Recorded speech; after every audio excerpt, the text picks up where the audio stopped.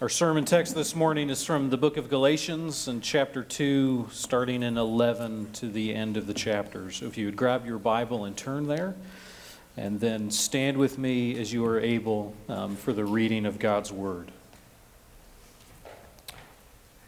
But when Cephas came to Antioch, I opposed him to his face, because he stood condemned. For before certain men came from James, he was eating with the Gentiles, but when they came, he drew back and separated himself, fearing the circumcision party. And the rest of the Jews acted hypocritically along with him, so that even Barnabas was led astray by their hypocrisy. But when I saw that their conduct was not in step with the truth of the gospel, I said to Cephas before them all, "If you, though a Jew, live like a Gentile and not like a Jew, how can you force the Gentiles to live like Jews? We ourselves are Jews by birth and not Gentile sinners, yet we know that a person is not justified by works of the law, but through faith in Jesus Christ. So also we have believed in Jesus Christ in order to be justified by faith in Christ and not by works of the law, because by works of the law no one will be justified. But if, in our endeavor to be justified in Christ, we too were found to be sinners, is Christ then a servant of sin? Certainly not. For if I rebuild what I tore down, I prove myself to be a transgressor. For through the law I died to the law, so that though I might live to God. I have been crucified with Christ. It is no longer I who live, but Christ who lives in me. And the life I now live in the flesh, I live by faith in the Son of God, who loved me and gave himself for me. I do not nullify the grace of God, for if righteousness were through the law, then Christ died for no purpose. The grass withers and the flower fades, but God's word stands forever. Let's pray. Lord, I ask that you would come and be here this morning. Lord, that you would push the worries and the cares of the day and of tomorrow out of our minds and allow us to focus on your words and on you. Would you give us ears so that we can hear what it is that you have for us this morning? Help us to understand what it truly means to be justified by faith and faith alone. We pray this in your holy and precious name. Amen. You can be seated. Now, churches are no stranger to conflict. And if you've been in church for any length of time, then that would not be a surprise to you. I grew up as a pastor's kid, so I have early memories of being in our home and having people from our church screaming loudly at my father, being really angry about some minor issue in the church. There's even some moments when fistfights have broken out in the middle of not just business meetings, but the church service. In fact, there's a number of them. I watched one this week where a fight started in the middle of a pastor's sermon right in the front row. And he just kind of had to pause because he didn't even know how to react, which I wouldn't either. So please don't do that this morning. But conflict in churches, it's not new. And this morning what we're going to do is we're going to look at and study some conflict between the Apostle Paul and the Apostle Peter. Now, their disagreement didn't come to blows and end in a fistfight, but it was no less serious.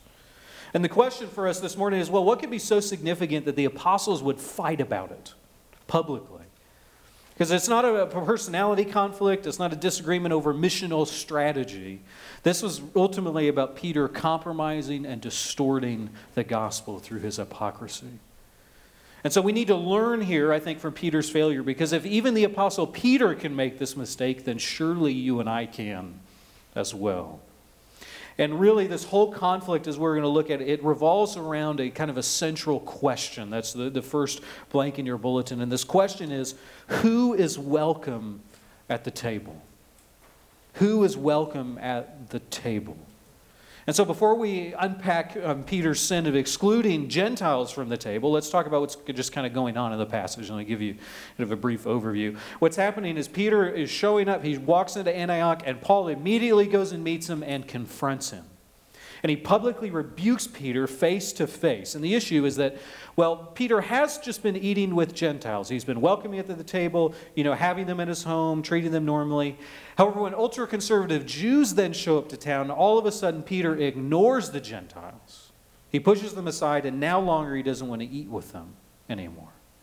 And because Peter is an apostle, he's influential. And now other Jews in Antioch are following suit. And even Peter, or even Barnabas, Paul's friend, is stopping to eat with the Gentiles. And this is what Paul has a problem with. But the question is, why? What is it in his conduct in verse 14 that is not in step with the truth of the gospel? Why is it that who comes over to lunch is such a big deal that Paul would get angry about it? Well, it matters because in the ancient world, and even still today, right, sharing a meal with somebody is symbolic of having fellowship with them. When you eat together, it's kind of a declaration of that. Even today, right, you don't just invite random people that you lock eyes with at Walmart over to your house to have a meal. We understand that, or to sleep in your beds, we know that there's something larger going on here. It's not just about who Peter has lunch with. It's about whom is he going to have fellowship with. This is not just a passage about dietary laws. It's something deeper. Because the Jews at this point, right, they wouldn't even associate with somebody who is a Gentile. They don't want anything to do with them. They wouldn't talk to them, don't want to be friends with them, don't want to hang out with them, definitely don't want to sit down at a table together. And in fact, to be sitting down at a table and eating together would be scandalous. They would get noticed, and their other Jewish friends would not like it. It would make them unclean. In fact, this is partially why the religious elite were so angry at Jesus often, because he would go and he would share and have a table with sinners and spend time with those who looked unclean. And I think about how much stronger they would have felt if Jesus spent all that time eating and sharing the table with Gentiles, which is even worse. In Acts 10 and 11, you can read about this. Peter talks about this very thing. God sends Peter a vision, right? And he has all this food before him that's unclean and says, Peter, kill and eat. And Peter's opposed to eating. He says, I've never eaten any unclean thing, and I don't be around unclean people because I am taking my faith seriously. But God tells him, no, don't call what I say is clean unclean. And then a Gentile knocks on Peter's door and says, hey, I want you to tell me about the gospel. And when Peter responds, he tells Cornelius, I wouldn't even come and preach the gospel to you unless God told me it was okay for me to be in your presence and to hang out with you. This is Peter's background. This is what he's coming from. This is where the circumcision party is. And there are some of these Jews, right, they call themselves the circumcision party because they're not letting this issue go. They do not want to eat with Gentiles. They don't want them at the table. It's not just because Gentiles might eat unclean food. It's because Gentiles are unclean people. And I don't want anything to do with them. The Jews might have taken Jesus' hand, but they won't let go of the law. They might have embraced Jesus, but they don't want to embrace the people that Jesus himself embraced. So when these people come into town to visit Peter in verse 12, for before certain men came from James, he was eating with the Gentiles, but when they came, he drew back. He separated himself, fearing the circumcision party. So Peter has no problem meeting with the Gentiles when there aren't any Jews around who will be upset about it. But when they come, he follows the law again. And it seems that Peter does this from pressure, right? Fearing the circumcision party. He's afraid, and so he does this out of fear. He does what he knows to be wrong. He cracks under pressure, which is not unusual. We've seen Peter do this repeatedly, especially at Jesus' crucifixion, where Peter denies Christ 3 times. And so we might wonder, what is the problem? Is it just that Peter's afraid that he's giving in when he shouldn't? After all, he's being a good missionary, right? He's following the law when he's around people who think they need to follow the law, and then he's with Gentiles who don't need to follow the law. He doesn't. So you might just think this is a secondary issue, right, of a weaker and stronger brother, like it's mentioned in 1 Corinthians. Let me use an illustration to show a little bit what is happening here on at least one level. I want you to picture a white pastor who moves down to the South in 1950 during Jim Crow. And now when he gets there, at first he has no problem eating together with some of his black parishioners and sharing a table with them.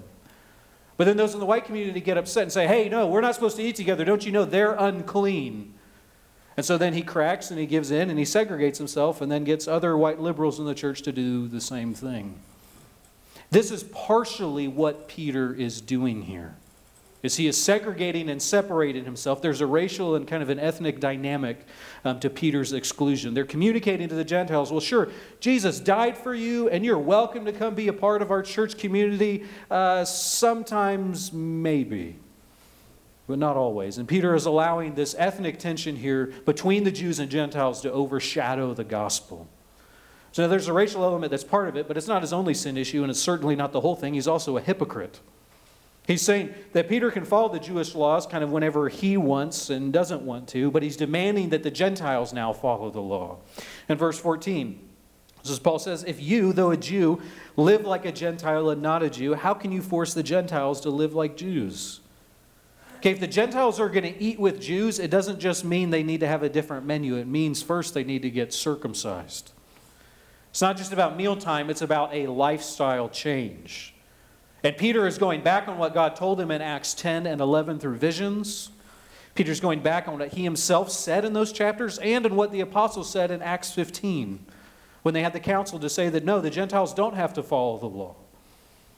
And he's going back on what he himself does repeatedly. He's a hypocrite. That's why twice it says that he is acting hypocritically. And ultimately, Peter's conduct is sinful and wrong because he's distorting the gospel. His conduct was not in step with the truth of the gospel. What Peter's conduct does is it is communicating and telling the Gentiles, you are welcome at the table, you are welcome to have salvation in Jesus as long as you follow the law. Sure, you're saved by faith, but here's what also you need to make sure that you do if you want to be in. If you want to be a true Christian, you need to be circumcised. If you want to be a true Christian, you can only eat these clean foods and follow also this other big list of rules that we have for you. Whenever you start telling people they have to follow your extra biblical rules in order to be a Christian, you're distorting the gospel, and you've missed it. You're acting similarly to Peter in this passage. And so what we need to do, we need to ask ourselves, how are we tempted to compromise the gospel? What are the rules that I'm tempted to throw on other people that aren't in here that I'm then telling them they have to follow? I taught a Bible study in low-income housing one summer. And after I finished, I remember it was kind of in the common room, and so then there was a man who came up and wanted to talk to me. And he wasn't a part of the Bible study, and so at first I thought, well, great, he might be interested. But he saw that I was wearing a Liberty shirt where I went to school, and he wanted me to know that he was a Democrat, and he really hated liberty, and he definitely hated Republicans. And I thought, oh, great, fun. This is not what I expected after my Bible study. And so then a lady from my Bible study came up, and then she was getting very heated and was egging me on and really wanted me to rip into this guy and to yell at him and to correct him. And I refused, and I told her, I said, look, I don't really care if this guy isn't a Republican. I care that he's not a Christian, which he tells me that he's not. And you know what happened? This woman, who's my biggest fan 2 weeks ago, screamed and yelled at me, started telling me that I was an apostate. And then started getting, and then the Bible study kind of ended up dying because she went and told people I was compromising the gospel and not really teaching the truth because I wasn't following the extra biblical rules. We distort the gospel when we make our faith about something other than faith in Jesus. When it becomes, you need to be a Republican, and then we can talk about, if you put your faith in Jesus or not. No. We cannot get this order flipped on anything. We distort it when we tell people they can't come be with us until they become something or until they accomplish something. And that's what Peter is doing to the Gentiles here. He's saying, you're only welcome to the table when you follow these rules. So that's what Peter does with his sin. But why is Paul rebuking him this way? Paul publicly rebukes Peter's sin. Right? And he does this because Peter is compromising the gospel. Peter's acting like a hypocrite, and this is serious. And so Paul opposes him. And this word for oppose, I opposed him to his face, which that seems pretty strong language anyway, right? But let me show you some other places this word opposition is used. It means to set oneself against. Okay, it's used in James 4:7. Beginning of that verse says, submit yourself to God and be opposed to the devil. Peter uses the same word in 1 Peter 5:9 to say, oppose the devil. Timothy uses it in 2 Timothy 3:8 to describe the magicians in Egypt who opposed Moses. This is strong opposition. It's strong language. He is resisting Peter like you would resist Satan, is what Paul is saying here. It's not a minor squabble. And this rebuke, it seems to be out where everyone can see him. And he does this publicly because Peter's sin is public. It's not a private one. It's not behind closed doors. Everybody could see what Peter is doing visibly. I talked about this spiritual principle, if you remember, back when we were in 1 Corinthians in chapter 5, and we talked about church discipline. Right? The more public the sin is, the more public the rebuke should be, especially if it's somebody who's in leadership like an apostle. And some will try and use Scripture to defend themselves, right? They would come and rebuke Paul and say, well, Paul, you should have read Matthew 18. It says if somebody sins, you need to pull them aside and confront them one-on-one individually before you make this public. But Peter's sin was public. It demanded a public rebuke and public repentance. And not only is the sin public, the consequences are public in verse 13. And the rest of the Jews are following along suit. They're acting hypocritically along with him. And even Barnabas is being led astray by their hypocrisy. Peter is affecting the whole church and the churches beyond him. The reality is your sin never just affects you. Our sin has consequences beyond us. This is a lie that the enemy whispers in our ear. Oh, it doesn't hurt anyone. It won't hurt you. It doesn't hurt anything. Your sin always affects much more than we ever want to believe. And our sin often, too, harms the community. And Peter's sin certainly is harming the church, not just the church in Antioch, but it is reverberating throughout the larger and global church. And that is why he is confronted, because the gospel is at stake. Because if Barnabas is starting to change too, that means the Gentiles won't be far behind, because Barnabas is serving alongside Paul and witnessing to the Gentiles.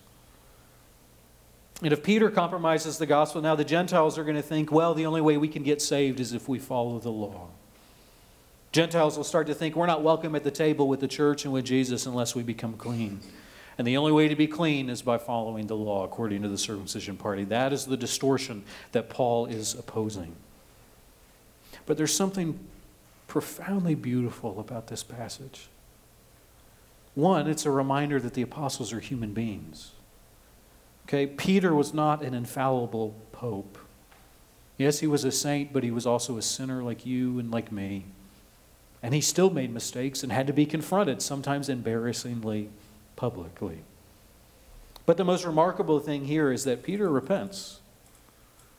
Peter doesn't split the church. Peter doesn't get into a loud argument with Paul. He doesn't get defensive. He does what is right. That is what I love about Peter. Yes, he sins. Yes, sometimes he sins big and loud and really bad, but Peter repents. And Peter comes back to Jesus, and Peter acknowledges what he should do. And why? Because Peter reveals he really does believe the gospel.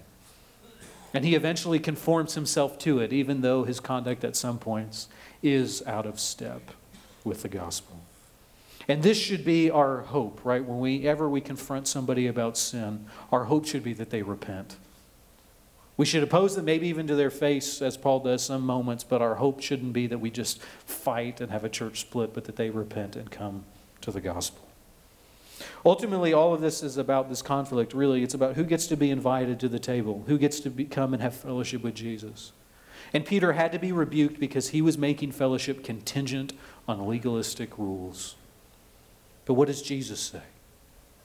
Who does Jesus say is welcome, and based on what? Well, your second blank here is that Jesus says that everyone with faith is welcome at the table. Everyone with faith is welcome to the table. I want to kind of extend this metaphor of table fellowship out, okay? Because it's not just about who do we eat with. It's not just about who comes over to your house and who's in the church community. Ultimately, this is about fellowship with God. Because in some sense, this is part of what salvation is. Right? Our sin cuts us off from fellowship with God. We can't be in His presence anymore. Adam and Eve, when they sinned, they had to be cast out of the garden. Your sin makes you unclean. You can't be around God anymore. Our sin puts a wall between us and God. And the Mosaic Law was given not so that we could make ourselves clean enough to get back in His presence, but to show us how deeply unclean that we are, how far away from Him we are, how deeply removed, and that no matter how much we clean ourselves up on the outside, that on the inside we're still unclean and we have uncircumcised hearts. So Jesus came. This is why He came, in order to make us truly clean. Verses 15 through 14, they repeatedly talk about how we are justified, justified, justified, justified. It says it over and over. Being justified, it means being made right with God. It is being declared clean. It is our salvation, and being justified is what makes us able to come and sit and have fellowship with God at the table. To be in fellowship with Him again, as Adam and Eve once were. But to do that, we need a Redeemer. We need salvation. We can't do this by ourselves. Verse 16, yet we know that a person is not justified by works of the law, but through faith in Jesus Christ. You cannot be justified. You cannot be made clean. You can't get yourself an invitation to the table with God in any other way than faith in Jesus Christ and in Jesus Christ alone. That is the only way. This is the remarkable thing about faith. It's the only invitation. It's the only way you can get on this guest list. But the invitation of faith, it has been sent out to everyone. It's exclusive, but it's not exclusive so much that, nobody can get in. Everybody is invited to Jesus' table. There are several parables Jesus told, right, of the kingdom of God being like a wedding feast. And the invitations go out to anyone who wants to come is welcome. The only way you can come is through faith. You got to RSVP. But the only way you can RSVP is by putting your faith in Jesus Christ and in Jesus Christ alone. But anyone who does there is welcome, but you have to believe it. The problem is that some of these Jews think they should get invited just because of who they are. All right, they expect they can just show up at the gates of heaven and say, don't you know who my father is? He's Abraham. Let me in here. I'm a part of the people of God. I should be on the list. Check again. They think they should be justified and allowed to commune with God because of their works. And this is why Paul starts in 15 and he says, we know ourselves. We're Jews by birth. You hear the pride there. We're Jews by birth and not Gentile sinners. We know, guys, that as Jews we have a heritage as the chosen people of God. Yet, 16, we know a person is not justified by works of the law, but through faith in Jesus Christ. Because by works of the law, at the end of 16, no one will be justified. Their heritage and their following of the law, no matter how perfect they think they can get it, will not justify them before God. It will not get them a seat at the table through their own works. And verse 21 at the end, it tells us, if righteousness were through the law, then Christ died for no purpose. This is the entire reason that Jesus came. The reason that he died on the cross and shed his blood and the reason he was resurrected is because none of us could be saved or justified through works. The only way to salvation is through faith and faith alone. If you could get there another way, Jesus wouldn't have had to come in the first place. The temptation of the Jews, honestly, it's the same temptation that we face today. Because we want to be able to earn the right to be at the table with God. We don't want pity. We don't want handouts. We want to earn it. We want to be deserving. We want to get our salvation. We want to feel like we have a right to sit there along with everybody else. But verse 18 warns us what happens when we try to do this. If I rebuild what I tore down, I prove myself to be a transgressor. When we start acting legalistic again and making our faith about our rules, when we start to believe we can earn our place at the table of fellowship with God, the moment that you try to earn it, you prove why you didn't deserve it in the first place. Because you're a sinner. We prove our sinfulness over and over. Well, what then does that mean? Does that mean that every time we sin, we're in danger of losing our salvation? Especially verse 17 can be kind of confusing. It's a strange verse, but I think it answers that question. Does a Christian sin get us kicked out of the table? In 17, but if in our endeavor to be justified in Christ, we too were found to be sinners, is Christ then a servant of sin? Now, has anyone here been found to be a sinner? Right? Maybe even you were found out to be a sinner after you put your faith in Jesus and were born again and invited to the table with God. Well, sure, of course. Many of us probably were found out again this morning. Some of us not long after we woke up. It was fairly quickly for me after I got out of bed this morning that I once again was found out to be a sinner and had to repent. Now, was that Christ's fault that I did that? Or that you did whatever you did? No. Did Jesus make us sin? No, because let me give you kind of a paraphrase of 17. Well, what if when I get invited to fellowship with God and I show up, I mess things up and I start acting like a sinner again? Is Christ going to throw me out?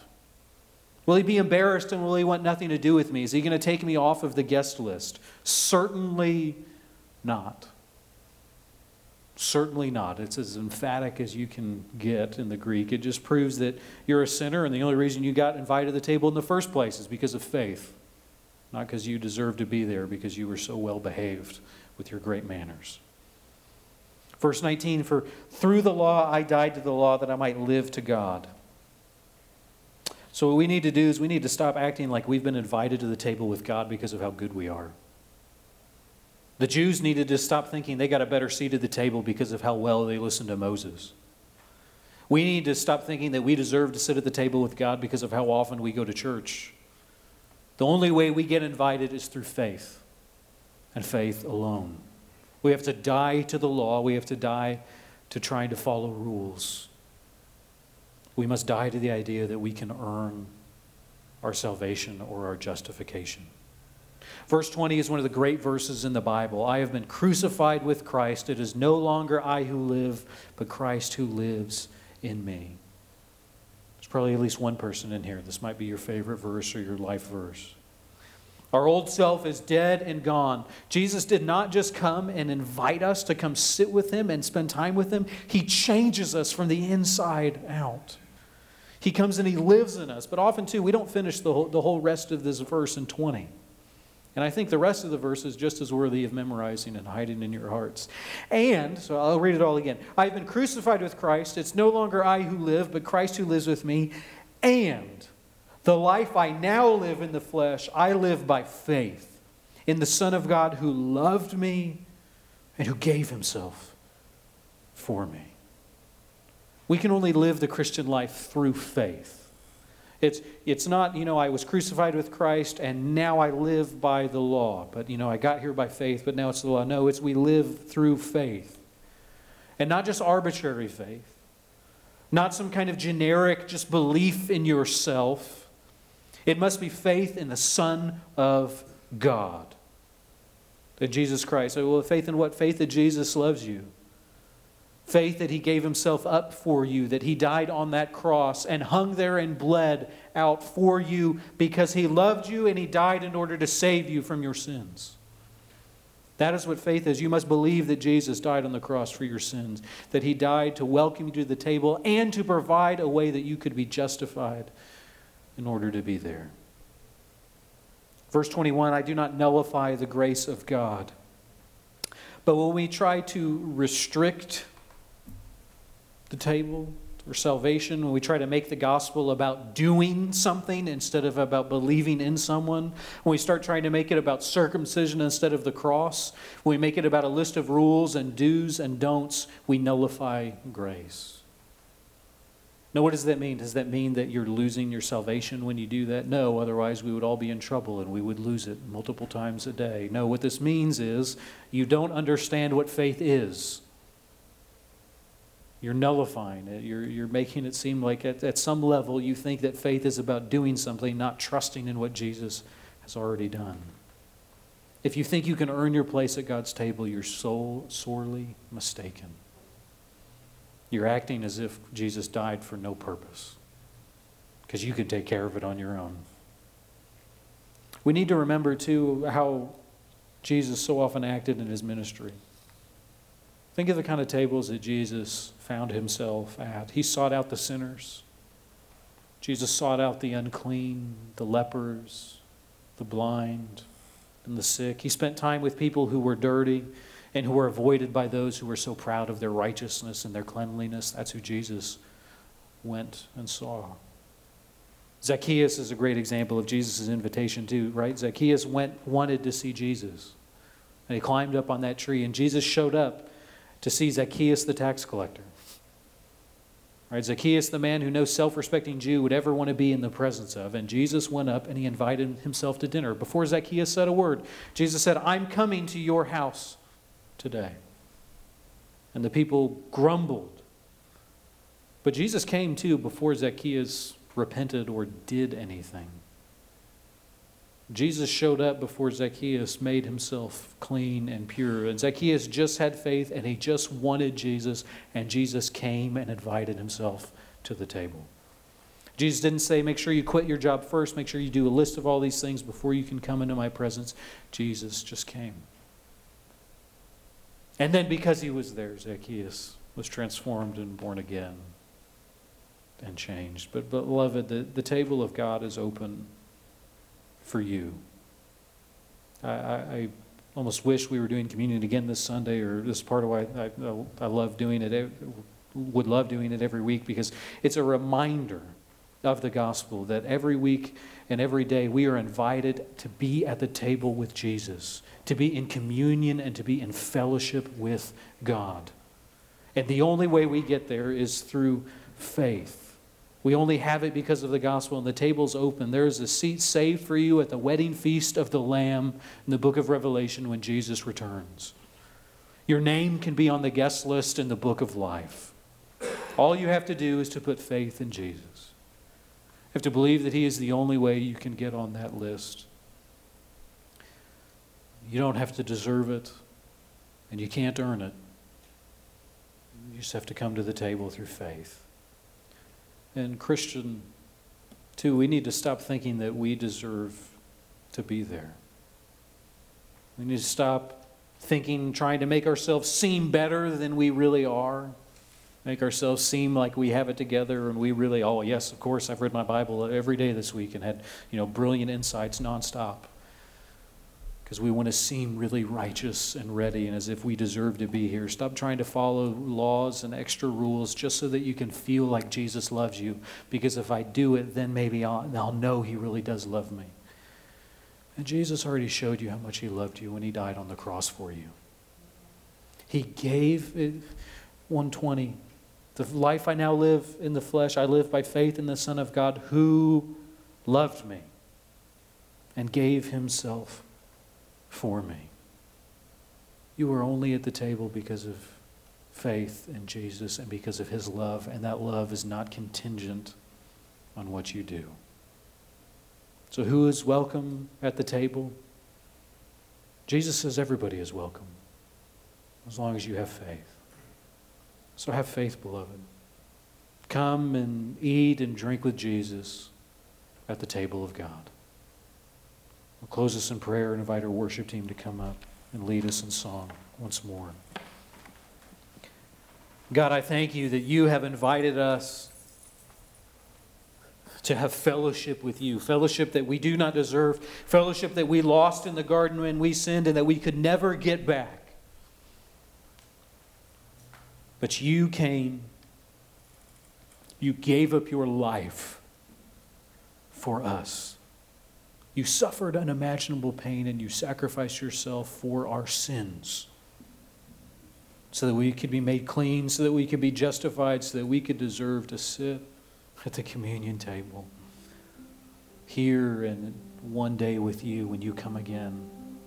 That we could be in Your presence and we could walk before Your throne boldly, like it says in Hebrews 4, by the blood of Jesus and the blood of Jesus alone. Lord, I pray that You would help us to have faith. If there are any in this room who have not yet put their faith in Jesus, Lord, would You call them to Yourself? Would You give them the strength to do it? Lord, for those of us here who do love You, who put our faith in You, Lord, would You continually remind us of how much You love us and that Your love for us is not contingent on what we do. That we don't have to have amazing table manners in order to be let in or in order to be in Your presence. We just have to have faith and want to see You. Lord, help us to be a people of faith, not a people who try to earn their place. We pray this in Your holy and precious name. Amen. Why don't you stand as we worship our Savior through song once more. I hope you would rather have Jesus than anything, because He's worth more than anything this world has to offer. Before I read our benediction, a couple of you, I printed off copies for my manuscript that needed it. If you wanted one but were afraid to ask or didn't want me to know that you need one, there are some copies on the table in the back out there. But our benediction is from 2 Corinthians 13:14. And may the grace of the Lord Jesus Christ and the love of God and the fellowship of the Holy Spirit be with you all. God bless you. Go in peace.